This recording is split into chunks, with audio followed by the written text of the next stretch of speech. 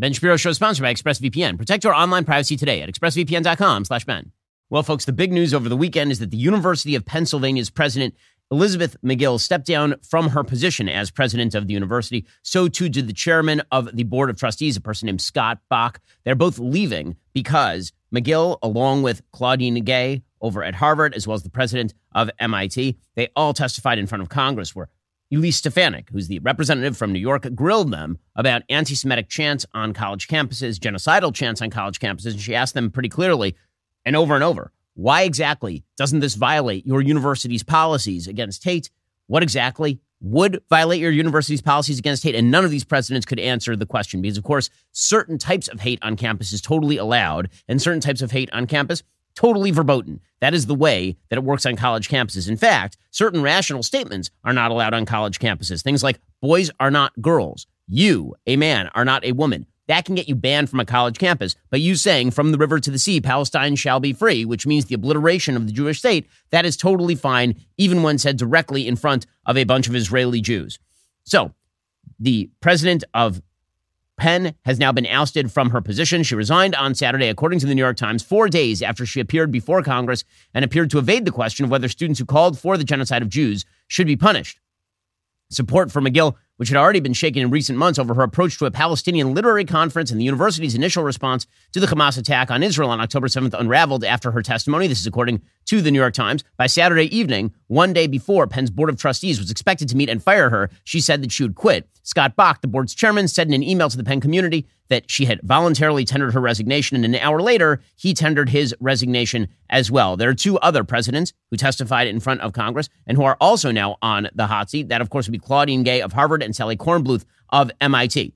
Now, it is very unlikely that Claudine Gay goes anywhere. She has been touched by the hand of the diverse God, and that means that she will go nowhere. However, when it comes to McGill did not fulfill any of those prerequisites. She was a white lady, and that means that she could be ousted pretty safely by the DEI contingent, and then she will presumably be replaced by somebody of more diversity. Apparently, McGill will remain as the university's leader until an interim president is chosen. She will also stay at Penn as a faculty member in the law school. Bach's resignation took effect immediately as well. The vice chair of Penn's board is a person named Julie Platt, and she chairs the Jewish Federation of North America's board. She's not expected to lead the Penn board permanently. Now, what's really fascinating about what's going on at these universities is that some of the activities of venture capital are now being used against a lot of these university boards. So a lot of these university boards are comprised of people who are major donors, and venture capitalists are part of that major donation group. One of the people who's been leading this charge is Bill Ackman. Bill Ackman is the CEO of Pershing Square. He's a major investor and donor as well to Harvard. He was not on the board, but he's certainly a donor to Harvard in the hundreds of millions of dollars. He pulled his donation, and now he's going after Claudine Gay. He wrote a letter to the Harvard governing board of directors. One thing to know about Bill Ackman, this guy's like Liam Neeson of venture capital. When it comes to hostile takeovers of other corporations and restructurings, he has one particular set of skills, and he is putting them to heavy use today. The letter that he wrote to the Harvard governing board of directors says this: Dear members of the Harvard governing boards, in her short tenure as president, Claudine Gay has done more damage to the reputation of Harvard University than any individual in our nearly 500-year history. Because of her failure to condemn the most violent barbaric terrorism the world has ever seen, for supporting, rather than condemning, 34 Harvard-branded student organizations who hold Israel, quote, entirely responsible for Hamas's barbaric acts, for failing to enforce Harvard's own rules on student conduct, and for other failures of leadership, President Gay catalyzed an explosion of anti-Semitism and hate on campus that is unprecedented in Harvard's history. In light of Harvard's leadership position, President Gay's mishandling of October 7th and its aftermath on campus have led to the metastasis of anti-Semitism to other universities and institutions around the world. President Gay's inactions and actions have gravely interfered with the ability of students to continue to learn at Harvard and for its faculty to teach and do research. Classes are continually disrupted by protesters who use bullhorns and other disruptive methods, and the offending students suffer no disciplinary action. Literally, as I write this post, says Bill Ackman, highly disruptive protests are underway inside Widner Library while students are trying to study for final exams and finish their term papers during the last 2 weeks of the semester. Widner Library is, of course, a massive historic library over at Harvard University. It's an amazing, amazing place. The fact that it's being disrupted during exams is pretty wild. Again, I'm an alum of Harvard Law. As a result of President Gay's failure to enforce Harvard's own rules, says Ackman, Jewish students, faculty, and others are fearful for their own safety as even the physical abuse of students remains unpunished. President Gay's absurd explanation for the lack of disciplinary action for the October 18th HBS incident was that the university cannot discipline students until the Harvard University PD and FBI investigations are complete. To date, I'm unaware of any disciplinary actions taken for the October 18th incident nearly 2 months later. President Gay's principal response to address anti-Semitism on campus was to set up a task force. Within a few weeks of its formation, Rabbi Wolpe, the only rabbi on the task force, publicly announced his resignation from the committee. President Gay's failures since October 7th led to a congressional investigation of her conduct. This outcome on its own is an incredible embarrassment to Harvard. I've been unable to identify any former Harvard president being the subject of a congressional investigation since the establishment of Congress in 1789. President Gay's entire testimony was abysmal. She was disrespectful and condescending to Congress. She was a hostile witness, unwilling to answer direct questions from members. In words that will forever live in infamy, President Gay's response to the question, does calling for the genocide of Jews violate Harvard's rules regarding bullying or harassment? President Gay said, quote, it depends on the context. And he goes on to talk about the destruction of Harvard University, about the evils of DEI practices. Those would be diversity, equity, and inclusion practices at the Harvard University Office of Equity, Diversity, and Inclusion and Belonging, which was formed under Gay's oversight. He points out that there's been tremendous discrimination, and he suggests, of course, that they search for a new president. He is right about all of that. Now, will she be outed? I highly doubt it, despite the fact that there is new evidence that has been uncovered by the journalist Chris Rufo, who's been excellent on university campuses, as well as Chris Brunette, about the fact that Claudine Gay, in her PhD thesis, apparently plagiarized multiple sections. But that apparently is not enough going to be enough to discredit her either.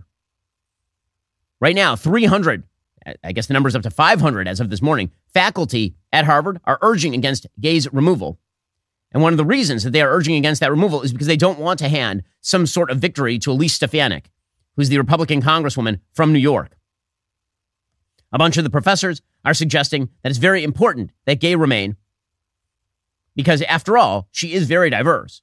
And she does represent something very important for the university system. We'll get to that in just 1 second. First, Pure Talk has you covered for the holidays with a free Moto G 5G phone. No gimmicks, no trade-in necessary. Just sign up for Pure Talk's unlimited talk, unlimited text, and 15 gigs of data. You can get all of that for just $35. You'll get the Moto G 5G phone for free. But here's the deal. You need to move fast because these phones are almost gone. So if your current phone is on life support, upgrade for free with Pure Talk. The new Moto G 5G boasts a 2-day battery life, an exceptional quad-pixel camera, and a whole lot more. Pure Talk gives you America's most dependable 5G network at half the price. So make the switch today. Just head on over to puretalk.com/Shapiro. Get this exclusive offer and select the plan that's right for your family. Remember, Pure Talk gives you America's most dependable 5G network at half the price. So make that switch today. That's puretalk.com/Shapiro. Claim your free Moto G 5G phone with a qualifying plan. Again, that is puretalk.com/Shapiro. Pure Talk is simply smarter wireless. I've been using Pure Talk for a couple of years at this point. Their coverage is excellent. Same tower network as one of the big guys. Plus, you can get that free Moto G 5G phone right now with a qualifying plan. puretalk.com/Shapiro. We'll get to more on this in just 1 second. First, when we say something is free, it should mean, free. No strings attached, no hidden costs, no fine print to decipher. When you switch to Pure Talk today, you'll get a free Samsung 5G smartphone. There's no 4-line requirement, no activation fee, just a free Samsung that's built to last with a rugged screen, quick charging battery, and top-tier data security. Qualifying plans start at just $35 monthly for unlimited talk, text, 15 gigs of data, and a mobile hotspot.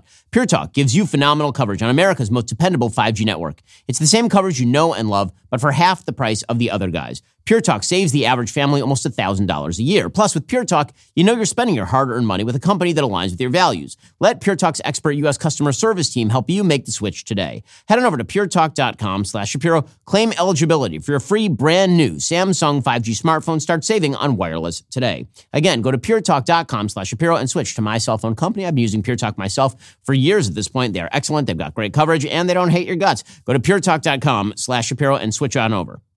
We'll get to more on this in just 1 second. First, you may have noticed we're experiencing a ton of global instability as primary season continues. How are you protecting your family in the midst of all of this chaos and nonsense? The fact is, there is one asset that has withstood famine, war, political, and economic upheaval dating all the way back to biblical times. That, of course, would be gold. It's not too late to diversify an old IRA or 401k into gold. Birch Gold Group can help you with that.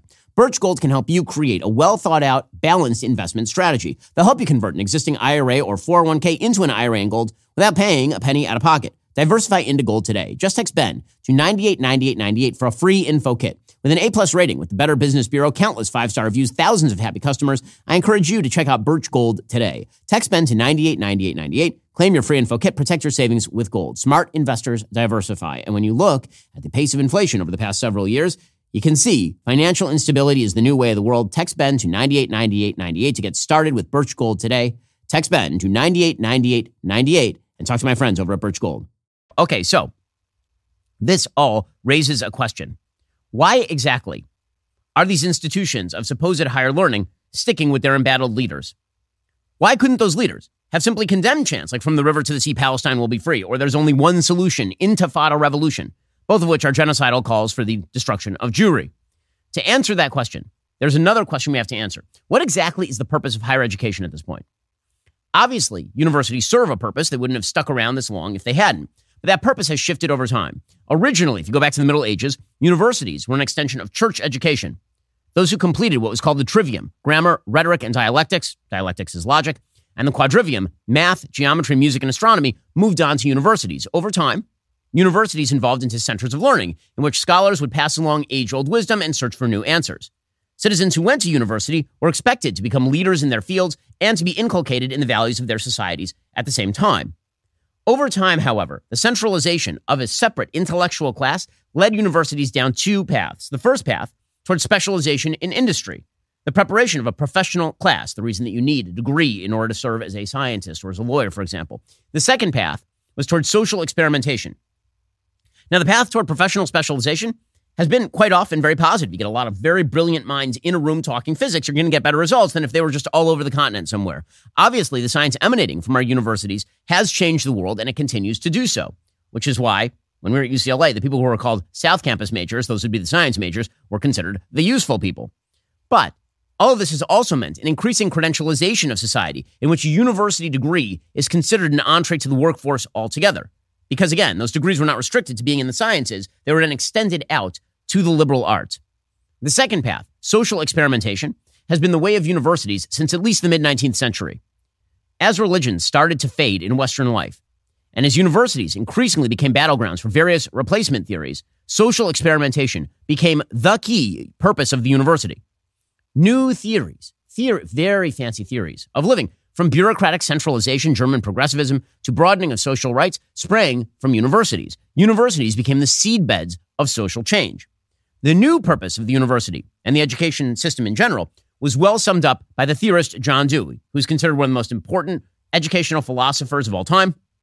He was an early 20th century progressive, very much on the left. He argued that universities were designed to create a progressive citizen, a citizen ready to take part in the rebuilding of a great state unbound by history and religion. As Dewey said, quote, "Education has to undermine and destroy the accumulated and self-perpetuating prejudices of long ages. When social life in general has become more reasonable, more imbued with rational conviction, less moved by stiff authority and blind passion, educational agencies may be more positive and constructive than at present. Then they will work in harmony with the educative influence exercised willy-nilly by other social surroundings upon an individual's habits of thoughts and belief. Experts, you see, would guide the life of the nation." This was early 20th century progressivism. You see it at the top levels of the Democratic Party today. That philosophy, sort of top-down intelligentsia rule, was not relegated to the United States, far from it. Dewey's own thought was an outgrowth of German progressivism, where similar ideas were dominant. It's no wonder that German universities actually represented a center of power for Hitler, as historian Neil Ferguson writes this weekend, quote, 100 years ago in the 1920s, by far the best universities in the world were in Germany. German academics acted as Hitler's think tank, putting policy flesh on the bones of his racist ideology. The intelligentsia, as Neil points out, also have an ugly habit of creating coalitions of the supposedly dispossessed to act as shock troops for their new ideas. Certainly that was the case in the 1960s, when universities in the West were reacting not against the supposed handcuffs of God and theology and religion, but now against the supposed evils of nationalism. Now the universities would be directed toward a new sort of social engineering, toward global citizenship, in which the atomized individual would be the prime mover, so long as that individual declared fealty to the intellectual movement of the time. Thus, Herbert Marcuse, who was one of the progenitors of the so-called New Left in the 60s, posited on university campuses, teaching from Berkeley, a free sex lifestyle in order to create a non-repressive civilization. He preached the end of capitalism, which of course had led to Western power and nationalism and what he called fascism. He argued for the banning of alternative viewpoints, which stood against tolerance for his cause. He called this repressive tolerance, tolerance that represses non-tolerant ideas. No wonder revolutionary students during the 1968 Paris Student Revolt carried banners reading Marx, Mao, and Marcuse. The chaos in the streets of the West during the 60s and 70s was born in the universities of the West. Well, today's universities promote a new sort of social experiment. This experiment is called diversity, equity, and inclusion. Unlike its more brash and open predecessors, DEI makes far more humble claims, at least publicly, to donors. They don't want free love or revolution or pacifism. They simply want more diversity, more inclusion. They want that in the entire body politic. They want more equity, modeled by the universities, of course. But here's the thing. The same people who stood behind the old revolution stand behind the new revolution.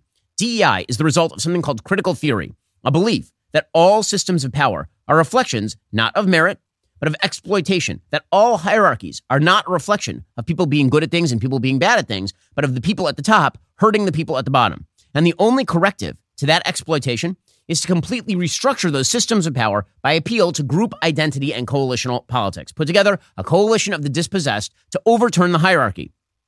In this view, anyone successful must be denigrated as evil. If you're successful, it's not because you're good at things, it's because you're a bad person. Anyone unsuccessful must be upheld as good because, of course, they're a victim of the evil system. This oppressor-oppressed binary is the motivating feature of life on campus today. It is the new revolutionary ideology. And it results in oppression and discrimination just as surely as the German university's revolutionary idea resulted in oppression and discrimination. In both cases, that resulted in discrimination against the Jews, always. That is why the presidents of major universities struggled to answer basic questions about anti-Semitism in front of Congress. This new philosophy is focused entirely on that oppressor-oppressed binary. That binary cannot be allowed to fall. For if it falls, then so does the entire revolution.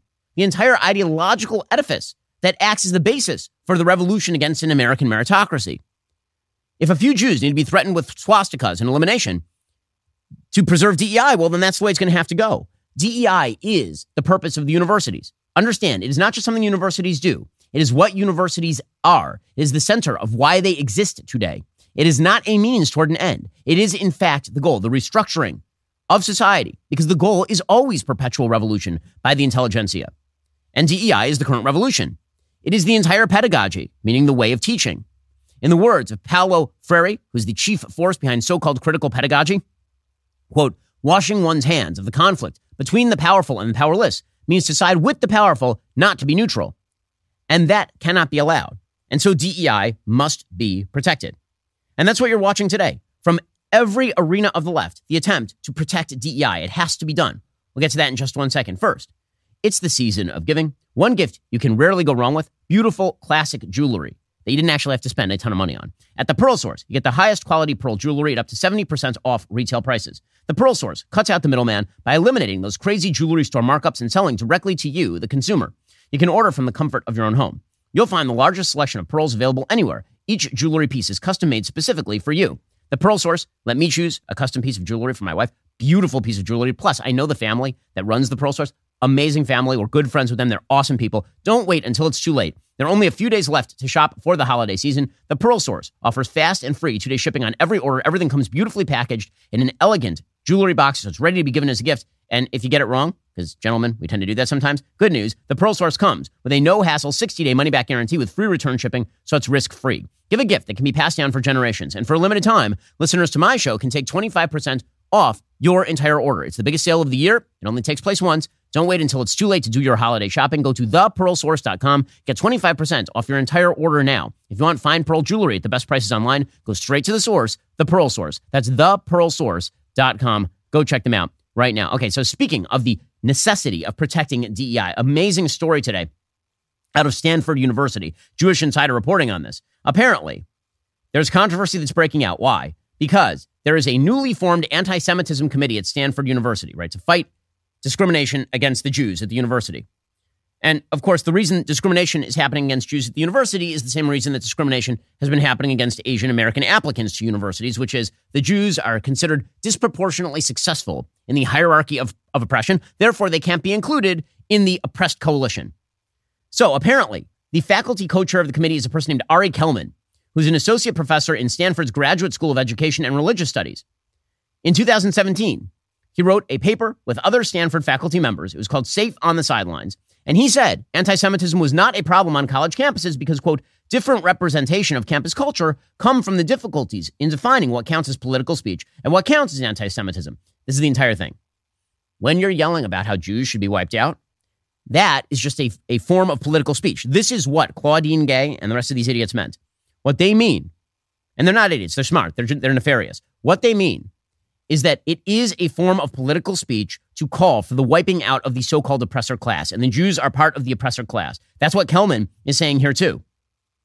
He's also an agent on the inside. He served on the academic board of a group called Open Hillel. So Hillel International is a Jewish support group on campus, basically where students, when I was at Harvard, it's a place where you go to like get a meal, and it's where they have Sabbath services and all the rest.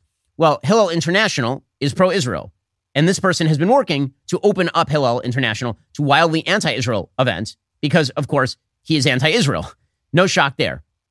So that is just one controversy that is breaking out. And the media, of course, are fully invested in the continuation of DEI. It is truly amazing.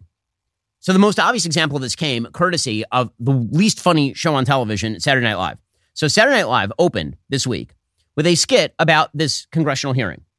Now, this is pretty rich territory, right? This is a rich vein to mine. You have 3 university presidents, all of whom are supposedly intellectuals who can't answer a basic question. So, was SNL skit about the stupidity of our higher education officials, or was it about how Elise Stefanik, the person asking very simple questions, was the bad person? Oh, you know the answer to this one. Because the cast over at SNL, the writers, the higher-ups there, totally agree with the DEI revolution. So that means the villain in this piece is Stefanik. Here we go. Now, I'm going to start screaming questions at these women like I'm Billy Eichner. Anti-Semitism, yay or nay? I'm sorry, what? Yes or no is calling for the genocide of Jews against the code of conduct for Harvard. Well, it depends on the context. What? That can't be your answer, UPenn lady. Same question, yes or no? Well, we are serious about stopping all forms of hatred, anti-Semitism, Islamophobia. And then the second one, and my tea lady, chance to steal. And keep in mind, if you don't say yes, you're going to make me look good, which is really, really hard to do. Okay, so the entire skit, again, because they're protecting the university presidents. Because of that, they cannot even get a laugh at the expense of university presidents, because to acknowledge that these university presidents are enmeshed in an ideology that is evil would mean to undermine the very basis for so much of the Democratic Party coalition. Now, it doesn't have to be this way. The Democratic Party could embrace just a broader agenda, or an agenda that used to be what was called like the John Edwards kind of agenda, the two Americas, more kind of class-based agenda, as opposed to the racially based agenda that is DEI. But they won't do that because they believe that since 2012, since Barack Obama won in 2012, the Democrats have believed that they have created a coalition of the oppressed that is electorally undefeatable, which is wild since they lost in 2016. But they're going to keep pushing this. The Democratic Party is going to keep moving along with this, which is why, of course, the headline from the New York Times is, quote, "As fury erupts over campus anti-Semitism, conservatives seize the moment." Wow, so much seizing. My favorite brand of New York Times journalism is the Republican Notice headline.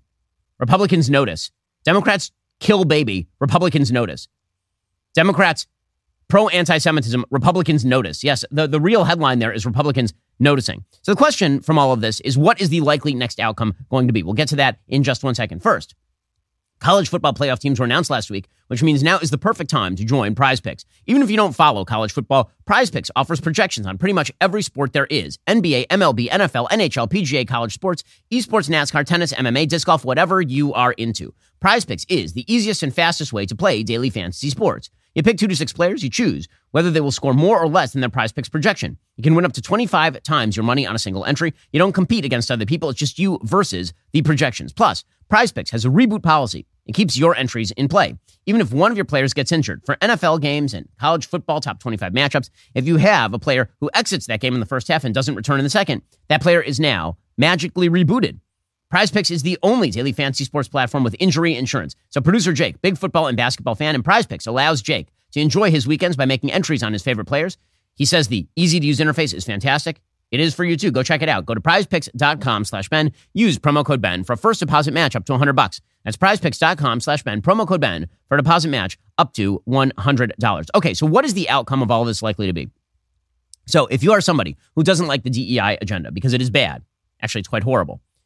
It's not going to be enough to just fire a few of the presidents. That's not enough. If they are then replaced with presidents who attempt to, quote unquote, broaden out DEI, this whole system has failed.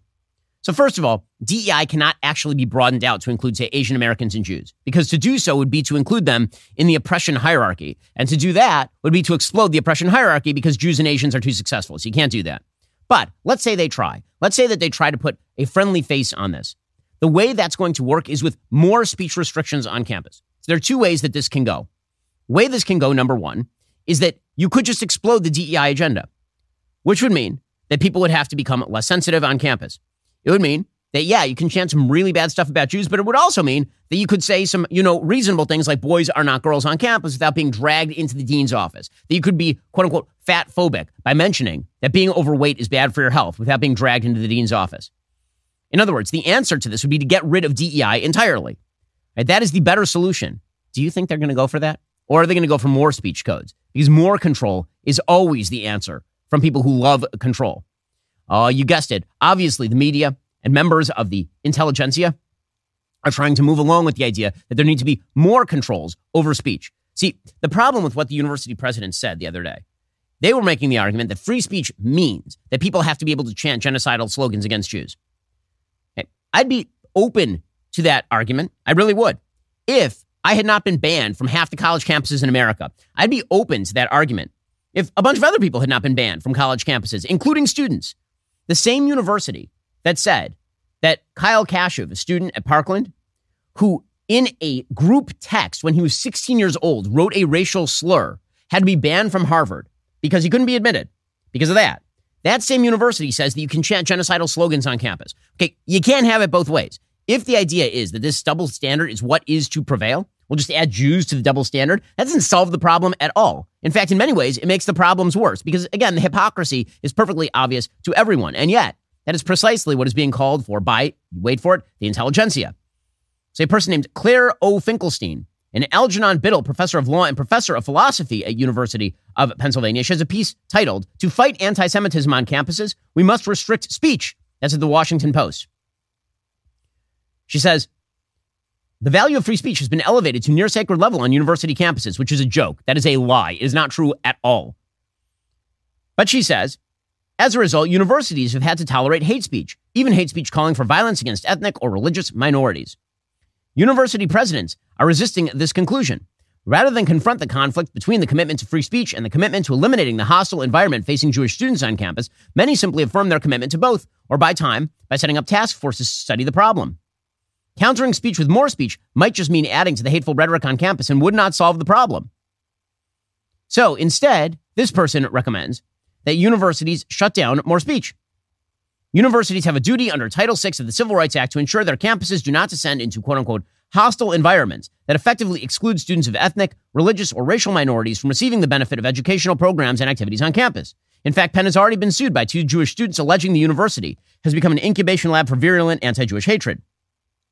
Though open expression and academic freedom are critically important values in higher education, says this professor, there are other values that universities must promote as well. For example, encouraging civil dialogue across differences, etc. Now, does anyone believe the universities have been promoting this stuff? No. The universities have been engaging in Marcuse-style repressive tolerance for literally my entire lifetime and longer.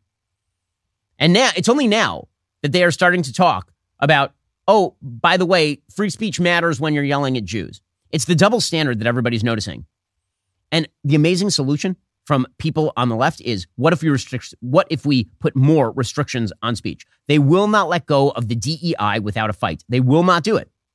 This is why you're seeing over at University of Wisconsin, insane battle right now between the universities of Wisconsin and the Republican-led state legislature. So the Republicans in the Wisconsin legislature, they wanted to curb DEI funding. The Board of Regents had agreed to vote on a deal between the University of Wisconsin leadership and Assembly Speaker Robin Voss that would freeze and cap DEI hiring in exchange for funding held up by the legislature. But then the board of University of Wisconsin rejected that proposal 9-8. They left $800 million in taxpayer funding of the University of Wisconsin system on the table and the future of the system's DEI offices in limbo. The board also voted not to table the vote for further discussion, effectively killing the deal. So on Friday, it looked like they had a deal, to basically freeze hiring in sort of the DEI centers of University of Wisconsin. Not even to just dismantle DEI entirely, which is what actually needs to happen in the Wisconsin legislature, but to just freeze hiring. And the University of Wisconsin Regents said no. They said, no, we will leave $800 million in student funding on the table in order to preserve DEI. Because again, they have now made it clear that they are not interested in their students. They are interested in creating this brand new, magical, socially experimenting world in which DEI is the ultimate principle. According to Voss and his fellow Assembly Republicans, quote, it's a shame they've denied employees their raises and the almost $1 billion investment that would have been made across the UW system. Also, they could continue their ideological campaign to force students to believe only one viewpoint is acceptable on campus. That is how strongly these university leaders will hold on to DEI. It is the MO, it is the raison d'etre for the entire system for them. The revolution is the system. Now, what is the solution to all of this? Well, there are a few solutions to all this, and I've talked about them on the program before. Solution number one, if you're a donor to one of these universities, pull your money now. Pull it and never give it back. These empty pledges to fix anti-Semitism on campus, maybe that's what got you going. First of all, I think you should have withdrawn your money years and years and years ago. I literally wrote in 2004 that people should be withdrawing their money from universities, not based on anti-Semitism, based on the evil ideology that was being promoted by the DEI crowd. I wrote that 20 years ago. So you guys are late on the ball, but glad you're here. Glad you've joined the party. Pull your money now and do not put it back. That is step number one. Step number two, redirect that money towards something useful. Why not give it to University of Austin, which is an actual ideologically open non-DEI campus? That'd be a great start. Or here's an even better idea. Instead of doing that, why not instead use the money that you are going to use to give to a bunch of fat cat professors at Harvard University living on their pension and writing garbage about the intersectional identity of black queer women or something? Instead of that, why not take that money and, I don't know, hire some people out of high school so they can avoid completely the maw of the government educational complex? How about that? Because let's be real about this. There are a bunch of people getting rich off the government educational complex. First of all the professors, the entire faculty, the administrative faculty at these universities is not just professors. It's huge bureaucracies of DEI bureaucrats who sit there all day long and do this crap. There are only certain wings of these universities that are worth supporting at all, the scientific wings. Everything else has become not just useless, worse than useless, counterproductive and bad. How about instead of that, if you got a student who's about to go to a liberal arts university, the reason you as a parent are sending your student there, I don't blame you. My parents did it for me. The reason that you do that is because you are attempting to get your kid a job. But why don't business people all over the country get together and start hiring kids out of high school? At Daily Wire, I would much rather hire some kid who got a 1,500 on his SATs and had a 4.0 GPA out of high school than after that kid had been through 4 years of a Barnard college program. Without a doubt. That is a solution. All these solutions need to be on the table, and they need to be on the table right now. University system, delenda est. Because the same people can't be left in charge.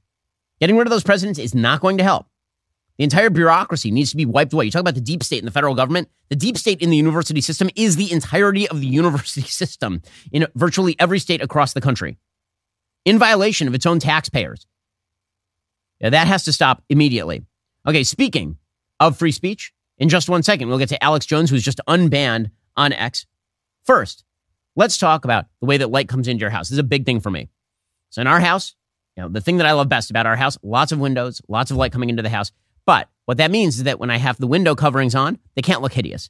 Because let's be real, if you don't have any window coverings, well, then everyone can see in your house whenever, and also all the heat, and it's just go to Blinds.com. Okay, that's all I'm saying. With over 40,000 five-star reviews, Blinds.com is the #1 online retailer of custom window coverings. You can measure and install it yourself, or have Blinds.com send local professionals to take care of the installation for you. There is no showroom, no retail markets. No matter how many you order, installation is just one low cost. If you don't have an eye for design, Blinds.com experts are always available to help choose the style and color right for you. Everything they sell is covered by their perfect fit and 100% satisfaction guarantee. With hundreds of styles and colors to choose from, Blinds.com is sure to have the perfect treatment for your windows. Shop Blinds.com's Merry Green Monday sale. It's happening right now. Get up to 45% off select items. Save up to 45% off right now at Blinds.com. When you check out online, don't forget to tell them you heard about Blinds.com from The Ben Shapiro Show. Rules and restrictions may apply. Go check them out right now. Blinds.com.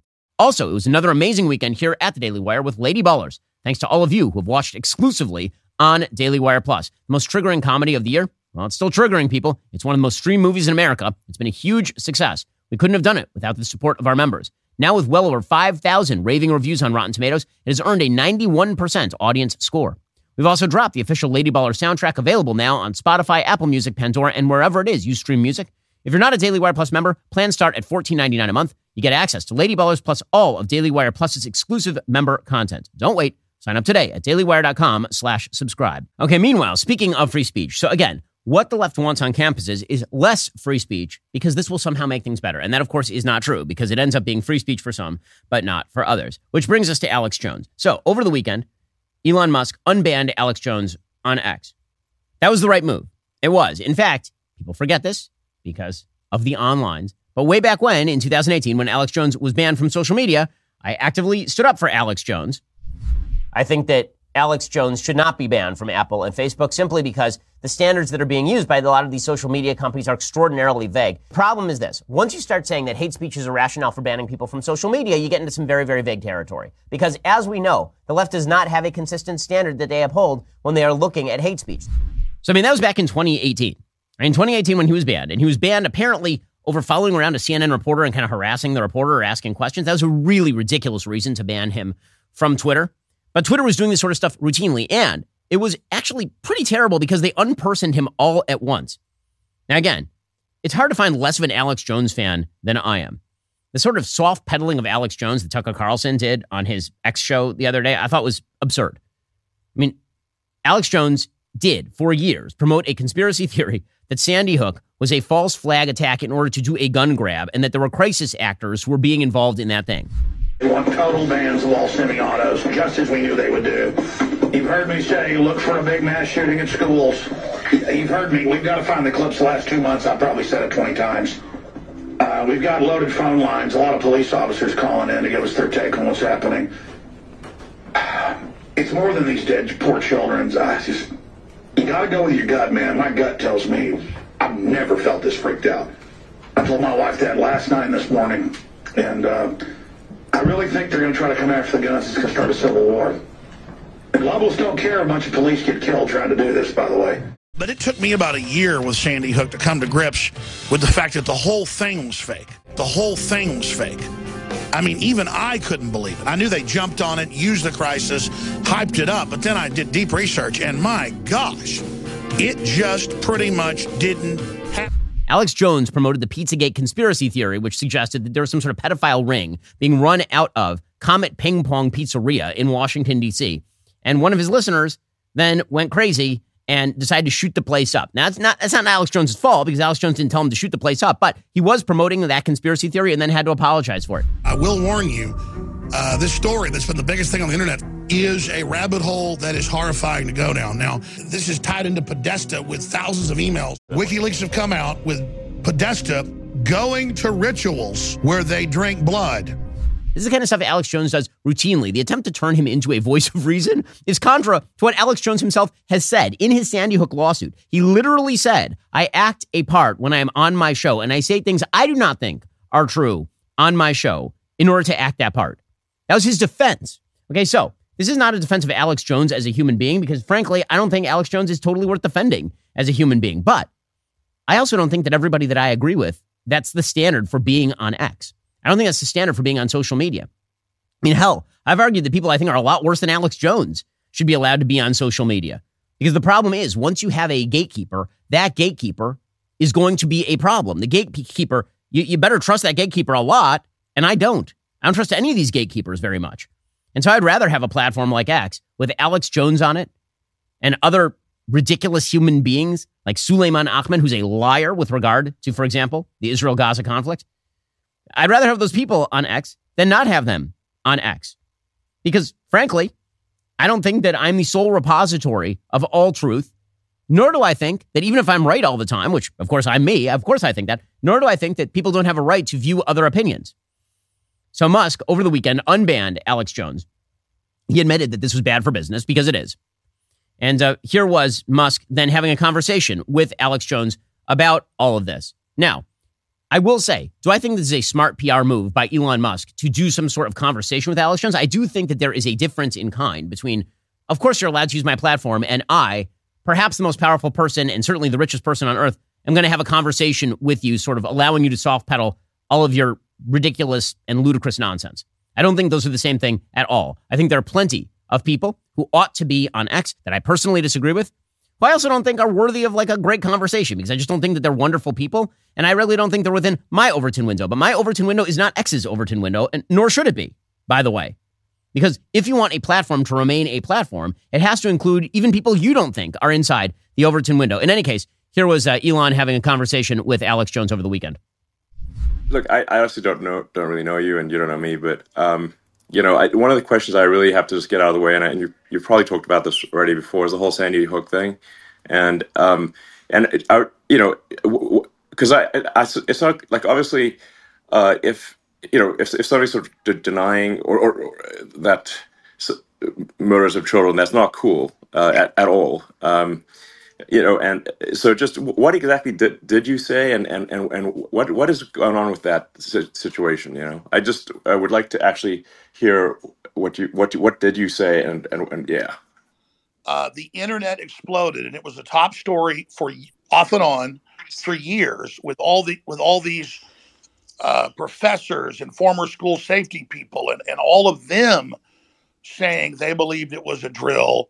And I simply covered them covering that. What was entered in court against me in both cases where I was found guilty by judges, kind of like in New York, there's a judge in Trump's case, not even a jury, in his real estate case. And then years later, after Trump got elected and after I was deplatformed, it made me bigger. And so suddenly I would wake up and there would be sometimes 100 articles or more a day, every major news channel saying that I was currently saying nobody died, currently sending people to their houses, currently peeing on graves. I didn't even know these people's names. I only said one of their names ever. Now, I believe their children died, and I understand all that. Okay. But I'm saying, imagine I was not deplatformed. No mention of the school shooting in Connecticut for like 6-7 years. Then they go back to my timeline, and it turns out it was a big New York PR firm, Democratic Party. They dredge it up. They run hundreds of articles, sometimes a day, but a week for over a year. Suddenly it becomes a big story again. Okay, so that is not a good explanation, because it has literally nothing to do with what he originally said about Sandy Hook, which is what Elon was asking him about. By the way, the exact quotes from Alex Jones about Sandy Hook are, quote, "My gut is, with the timing and everything that happened, this is staged. And I've been saying the last few months, get ready for the big mass shootings, and then magically it happens. Folks, we got to get private investigators up to Sandy Hook right now, because I'm telling you this stinks to highest heaven. It's as phony as a $3 bill. You got parents laughing, ha, ha, ha, and then they walk over to the camera and go boo, hoo, hoo. And not just one, but a bunch of parents doing this. And then photos of kids that are still alive, they said died. I mean, they think we're so dumb. Why did Hitler blow up the Reichstag to get control? Why do governments stage these things to get our guns? Why can't people get that through their heads?" Again, like Alex Jones, conspiracy theorist, says a bunch of crazy crap, like a lot. The attempt to sort of mainstream. This is one of the problems, by the way, with having a speech police when it comes to these platforms, is that if the platforms are fairly open and you have people like Alex Jones on there, he'll get community noted. People will note when he's saying silly garbage. And that's a good thing. I think that's a good thing. Instead, what ends up happening is when you conflate the Overton window of, say, Jack Dorsey or the Twitter board with legitimate conversation, when that Overton window is the platform, then the feeling is, as they shrink that Overton window, rational people end up outside their Overton window. And then they find themselves on the same side of that wall as Alex Jones, for example. And so there's been this conflation in the American mind between banned by X or discriminated against by Jack Dorsey and rational. And that's not correct. I mean, that's so weird. You can say two things at once. One, Alex Jones ought to be on X. He ought to be on Facebook. He ought to be on Apple. The removal of him from these supposedly neutral services is ridiculous and not based on any hard and fast policy. If they wanted to say the hard and fast policy is if you lose $1 billion court case on defamation, then you don't get to be on the platforms, fine, at least that's a standard. But you don't have any standard, just arbitrarily applying a standard. And the problem is when you arbitrarily apply that standard, then the reactive right tends to say, okay, you arbitrarily applied the standard, therefore you're rational and good. which is what Tucker did with Alex Jones the other night, right? He had him on his show, and he spent like an hour and a half trying to make Alex Jones not only look good, but look like a prophet. It was very weird. I don't know why Tucker is doing that. I think Tucker, again, is much more mainstream, legitimate voice and much more intelligent than that. So I'm not sure what game he's playing there. But again, that game, which is Alex Jones is like a rational, reasonable person, that is not the same question as does Alex Jones belong on X. So Elon Musk, totally right to put Alex Jones back on X. By the way, I think he should broaden it out to include people I absolutely despise and think are terrible. And if they are removed, if they are returned to X, I think that will be, again, a good thing in the sense that X ought to be an open platform. I'm saying that, even while I say that will include people who are viciously anti-Semitic, racist, horrible people who I really, really don't like. Because if the argument is that these are platforms, then the platforms have to be platforms. They cannot, in fact, just be publications by another name. And by the way, when we're talking about Alex Jones, Alex Jones's lawyer said in 2017 during a custody battle that his footage could not be entered into the evidence because Alex Jones was playing a part. So he said that all of the crazy, which was being used by his ex-wife as a rationale for custody, they said actually he's not crazy, he's lying, right? He's an actor. That's what he does. So again, one of those two things is true. In just 1 second, we'll get to the latest in the Israel conflict. Again, the lack of clarity from the Biden administration is creating significant risks in the Middle East because this is what they do. First, I've got a holiday gift idea that's sure to make you the hero of the season. Now, we all know the holidays can be a little bit hectic, the shopping, the cooking, the never-ending list of things to do. That's why you need the gift of Genucel skincare. From now until Christmas, Genucel's most popular package has a special discount just for my listeners at Genucel.com/Shapiro. Treat yourself and your loved ones to the absolute best skincare in the world. Those troubling forehead wrinkles, fine lines, skin redness, yes, even a sagging jawline will disappear right before your eyes with Genucel's most popular collection. Genucel promises immediate effects. You'll see results in less than 12 hours guaranteed or your money back. Genucel sent a ton of product for the entire office. Our favorite thing about Genucel, clean, natural product. It's excellent stuff. My family's been using Genucel for like a decade. You should do the same. Go to Genucel.com/Shapiro. Get this incredible holiday discount. Every order today is instantly upgraded to free express shipping. That's Genucel.com/Shapiro today. Again, Genucel.com/Shapiro. Go check them out right now. GENUCEL.com/Shapiro right now. And you get that free express shipping. The product is great. You're going to love it. And again, instant effects or your money back. That is one of their guarantees. Results in less than 12 hours or your money back. Go check them out right now. That's Genucel.com/Shapiro today. Meanwhile, the conflict in the Middle East continues. Israel versus Hamas. That continues. Israel is seeing tremendous military success. One of the things that's happening is as they go into these areas that were supposed to be clear of civilians, they're arresting everybody who's a military-age male in these areas. And then one of the things that they're doing is the same thing that the United States government does, by the way, when it arrests people very often. They have them undress, and they make sure that they don't have contraband on them, in this case, weapons on them, suicide vests on them. And of course, the media are latching onto this. So the same media that have been doubting Israel's word about, like women being raped and brutally murdered, that same media is like, oh my God, I can't believe that they're undressing these men before they arrest them. This is literally one of the things that they are doing, which is totally insane. Hamas is engaging in some of the worst human rights violations ever. And Israel is arresting people and keeping them, not just shooting them, keeping them alive.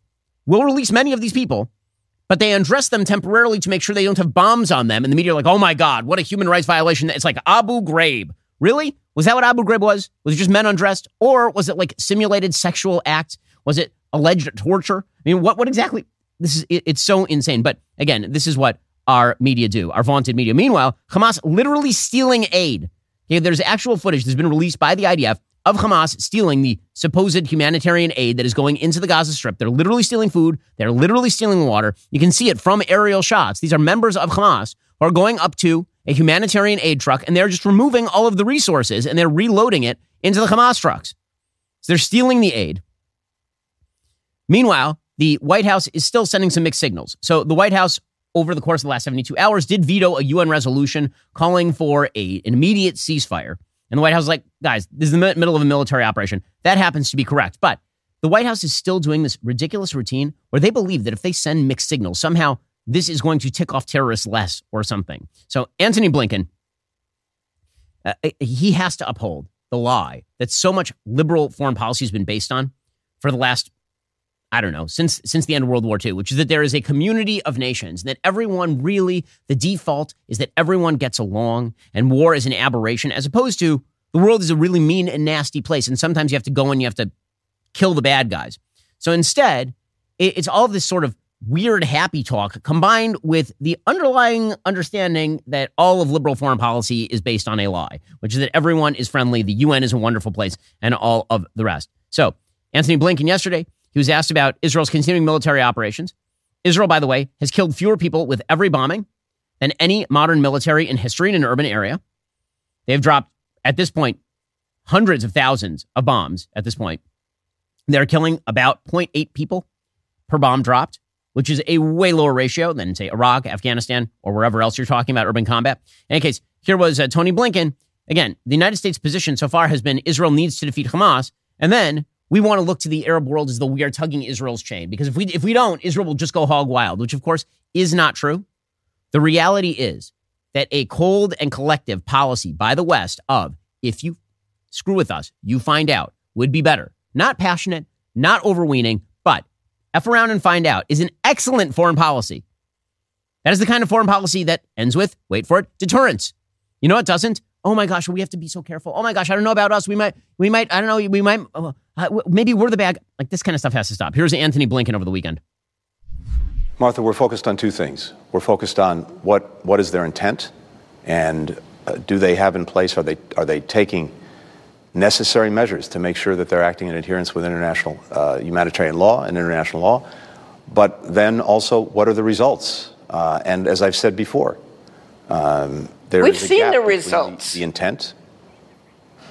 There's a gap between the intent and the results, and that's the gap that we're trying to make sure is closed. Look, this could be over tomorrow. This could be over tomorrow. If Hamas got out of the way of civilians instead of hiding behind them, if it put down its weapons, if it surrendered. Okay, so he's right about that last part, but notice how he responds. Every time the media, but we've seen the results. Oh my God, people are... Yes, it's called a war, and Hamas is overtly violating the laws of war. But the minute that Martha Raddatz says the thing, then Blinken, well, we're seeing a gap. We're seeing... Name a war where you don't. Seriously, where's the magic weapon? If the Jews had their space laser, maybe they'd be using that, but they don't. Contra popular opinion. My favorite Tony Blinken clip over the weekend, actually, was he was asked why the UN has been so slow in condemning Hamas rapists.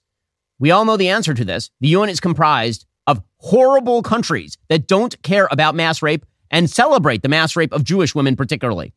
That is the reality. The UN is garbage. The UN is a trash heap. It should be blown up and the earth should be salted beneath it. It is a horrible place. But Tony Blinken can't just say the obvious, because to say the obvious would mean undermining the international order. That doesn't exist, by the way. Can we be clear about how foreign policy has historically worked over the course of the last several centuries? The only thing guaranteeing any level of solidity in foreign policy during the 18th and 19th centuries was British hegemony over the waters. That's it.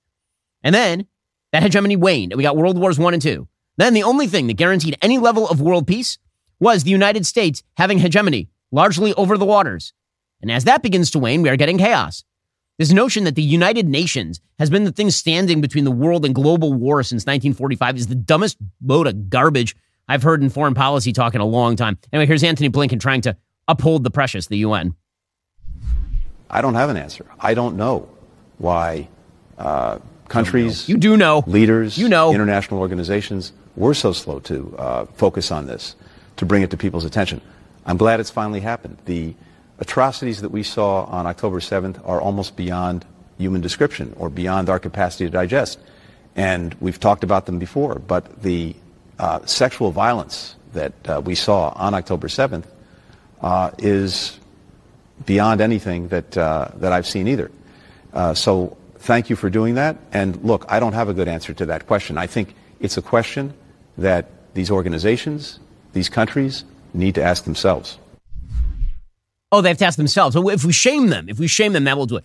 Guess what? A policy of shaming terrorists does not work. A policy of shaming terror-supporting regimes does not work either. You know what works?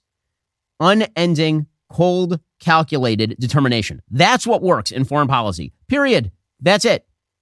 So meanwhile, what is the United States doing? Well, every time they show this sort of wavering, that means that we're now getting pushed around. And when I say we, I mean the United States and the West more broadly. We are getting pushed around in the Red Sea. We're getting pushed around by a bunch of Houthi pirates who are armed like, 1980s mujahideen at best. If the United States wanted to end... Thomas Jefferson ended the Barbary pirates, okay, in like 1802. And yet here we are, the most powerful military in world history. Like, oh, well, those Houthis, man, we can't touch the Houthis. Got to be real careful. Why? Please explain why. Why is it that international shipping should be harassed in the Red Sea by a bunch of barbarian morons? And we're supposed to sit here as the West and be like, well, we have to be careful with the Houthis. Why? Here is Antony Blinken explaining. There have been missile attacks on commercial ships in the Red Sea. Says they're a threat to dozens of countries. Well, might dozens of countries, I don't know, destroy the Houthis then? There were a series of missile attacks on commercial ships in the Red Sea this week. The USS Carney rushed to aid them, ended up shooting down several drones fired by the Iranian-backed Houthis in Yemen. The Yemeni armed forces now saying they will prohibit the passage of any ships to Israel and consider them a target. What do you do about that? Well, there are a number of things. First, what we've seen coming from the Houthis directed at ships in that area is a threat not just to Israel, not just to us, but to dozens of countries that are engaged in shipping, that depend on this corridor for goods moving about every single day. And this has actually implicated the interests directly of well over a dozen countries with crews from all sorts of different places. Okay, so that's true. And also, what is the West going to do about it would be the question. The more weakness you show to, a tiny, badly armed little nothing of a terrorist group like the Houthis, as the United States, the most powerful military in world history, of course that leads to signals. What signals do you think you're giving exactly? Deterrence is the foreign policy that works. And deterrence is basically just a mildly more sophisticated version of f*** around and find out. That's all. But here's the thing. If you're going to do that, you have to make them find out. That is the only way to make that happen. Now, the real reason why the Biden administration is so concerned about all of that is because, of course, they're deeply afraid that if they're mean to the Houthis, that somehow they're going to lose Muslim votes in Michigan. First of all, if you're mean to a terrorist group and you lose Muslim votes, maybe that's just the price of doing business. Honest to God, if you as a party can't stand up to Muslim terrorists because you're afraid that Muslims in Michigan aren't going to vote for you if you stand up to terrorists, maybe that is kind of an amazing condemnation of your party, is it not? We're told constantly by the media that the right has to dissociate from white supremacists, which they should, by the way. Of course, because there are certain votes not worth having. How about people who like Hamas? It seems to me if you like Hamas, maybe that's a vote that's not worth having. Maybe that's the price of being, a half-decent party. Okay, coming up, we'll be joined by Bishop Robert Barron, the Bishop of the Diocese of Winona, Rochester. He is here to talk about Christmas and the Christmas season. If you're not a member, become a member. Use code Shapiro at checkout for 2 months free on all annual plans. Click that link in the description and join us.